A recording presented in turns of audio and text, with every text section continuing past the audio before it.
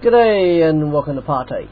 Today I want to talk about the Christian disciple and Jesus' teaching.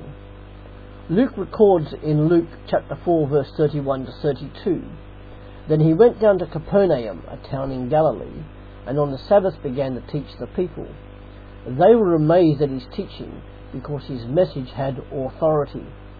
This event in Capernaum was not a one-off occurrence. Frequently the writers of the Gospel remark how people viewed Jesus' teaching as authoritative. But what was it that made his teaching authoritative? Jesus' manner of teaching shared much in common with other teachers of first century Palestine.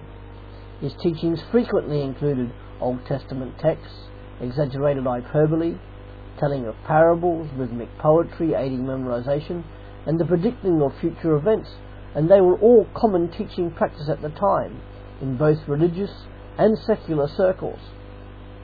Most of the teaching we have in the Gospels about Jesus and from Jesus did not arise out of formal settings, but rather through personal encounters, engagements with the religious leaders, and the inherent need to teach his disciples. However, it is not so much his manner of teaching that created the air of authority about him, but rather what he taught that did. Matthew 7 verse 28 to 29. So what did Jesus teach? Throughout the Gospels, Jesus appeals to the Old Testament scriptures in every facet of his teaching. Founded on Old Testament texts were his moral and legal teachings, Matthew 5 verse 17 to 48, the historical stories, Matthew 24 verse 27 to 29, and in his frequent debates with the religious leaders. Jesus used Old Testament scripture. An example is Mark 7 verse 6 to 13. Quite possibly, the supreme example of his teaching can be found in the Sermon on the Mount, Matthew chapter 5 and chapter 6 and chapter 7. Whilst mainly speaking to his disciples, he allowed the crowds to listen in. And in this discourse, all of Jesus' teachings are exhibited. Key themes from the Sermon on the Mount include a Christian disciple's character, influence, righteousness, religion, devotional life, ambition, and relationships. And Jesus taught about the kingdom of God. Jesus preached that entrance to the kingdom of God was through repentance, Matthew 3 verse 2, and that this repentance led to a spiritual rebirth, John chapter 3 verses 1 to 8. He calls all Christian disciples to seek it first, Matthew 6 verse 33, and to pray for it, Matthew 6 verse 10. But what is the kingdom of God? The kingdom of God as taught by Jesus was not a political uprising against the Romans, as thought by James and John, Mark chapter 10 verse 35 to 45, and nor is it the church. The kingdom of God was and is both a personal inner spiritual relationship with God as ruler over the life of the Christian disciple, but also the Christian disciple exhibiting this relationship with God in a visible new society, Matthew 25 verse 34 and Luke 13 verse 29. The parable such as the corn and the weeds of Matthew 13 and the mustard seed of Mark chapter 4 typified Jesus' teaching on this. And what did Jesus teach regarding himself? Whilst Jesus never directly claimed to be God, he did things that only God could do. He claimed authority to forgive sins, Matthew chapter 9 verse 1 to 7. He also claimed that he and he alone was the only way to the Father, when he said in John 14 verse 6, "I am the way and the truth and the life. No one comes to the Father except through me." His claim to be the Messiah or Son of Man is an appeal to Old Testament texts and their subsequent fulfillment and completion in him, Mark chapter 8 verse 29 to 33. Primarily his teaching that the Messiah must suffer and be glorified was also an appellation to Old Testament scripture, Luke chapter 9 verse 31, Luke chapter 12 verse 50, and John chapter 10 verse 11 to 15. Perhaps the prime method that he used was with parables, and throughout the Gospels we see that Jesus spoke a lot in parable form. A parable is an allegory or picture story. He did this in order to get his message across completely. And the parables as recorded in the Gospels mainly fall into four categories. Society and its God. An example of this would be the parable of the sheep of Luke chapter 15, whereby God is seen as a God of grace. Or society and the individual. And an example of this would be the parable involving the rich fool who thought his wealth would make God love him more. Luke chapter 12, verse 13 to 21. Then there is the society and the community.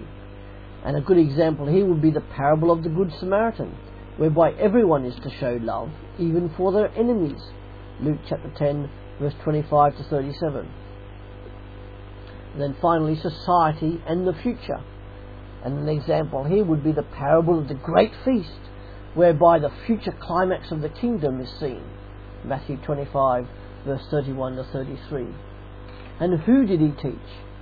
The Gospel writers attributed Jesus as a teacher, Mark chapter 5, verse 35 and John 7, verse 15, despite his lacking the formal requirements usually attained by rabbis.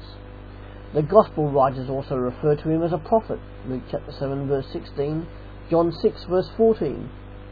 And he was recognized as such by people, Mark chapter 6, verse 15, and Mark chapter 8, verse 28.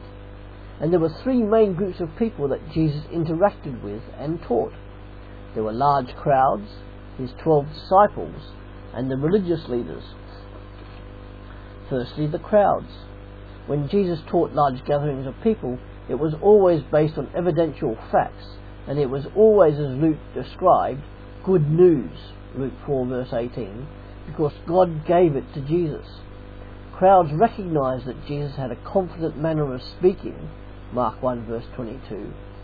It must be noted that in the presence of crowds, Jesus didn't actively reveal who he was, Mark 1, verse 44, Mark 3, verse 11 to 12, and Mark 9, verse 9. And then there was the teachings to his disciples. Many of Jesus' recorded teachings were to his disciples, but in the midst of crowds, such as the Sermon on the Mount, Matthew 5, verse 1, Matthew 7, verse 28. However, on more precise requirements of discipleship or about himself or the future of God's kingdom, Jesus usually only taught his disciples concerning his true identity, even though they sometimes failed to grasp it. Mark 8, verse 27 to 33. And the final group were the religious leaders. Because of Jesus' popularity and the activities he was involved with, the religious leaders soon took notice of him. Jesus respected the law of Moses and Moses' authority, Mark 1, verse 22. He gave his own unique interpretation, and as such attracted the opposition of the religious leaders who had taught a different interpretation. An example of this is in Jesus' interpretation of the Sabbath, Mark chapter 2, verse 23 to 38, the healings he performed, John chapter 5, verse 1 to 18, fasting and ritual cleanliness, Mark 7, verse 1 to 5, and for consorting with sinners, Luke chapter 7, verse 34. Jesus criticized the religious leaders for, amongst other things, their lack of compassion and the weighty burdens they placed upon others, Matthew chapter 23, Mark 12, verse 38 to 40, and Luke 11, verse 37 to 54. For more to think about, please do ask yourself the following questions, writing them down if you can, and see how you respond or react to them.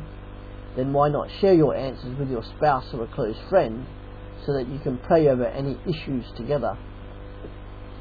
Question 1. Read Matthew chapter 5, verse 13. How can I, as a Christian disciple, be salt and light to my community? Question 2. Read Mark chapter 4, verse 10 to 20. How does Jesus speak to me as a Christian disciple, and how does the Holy Spirit help me to interpret what Scripture says? And question 3. Read Matthew chapter 7, verse 24 to 27. In what ways am I, as a Christian disciple, sometimes like the wise builder, and yet at other times also like the foolish builder? As ever, if you have any comments to make on this, please do contact me at partake@hotmail.co.uk. Thank you.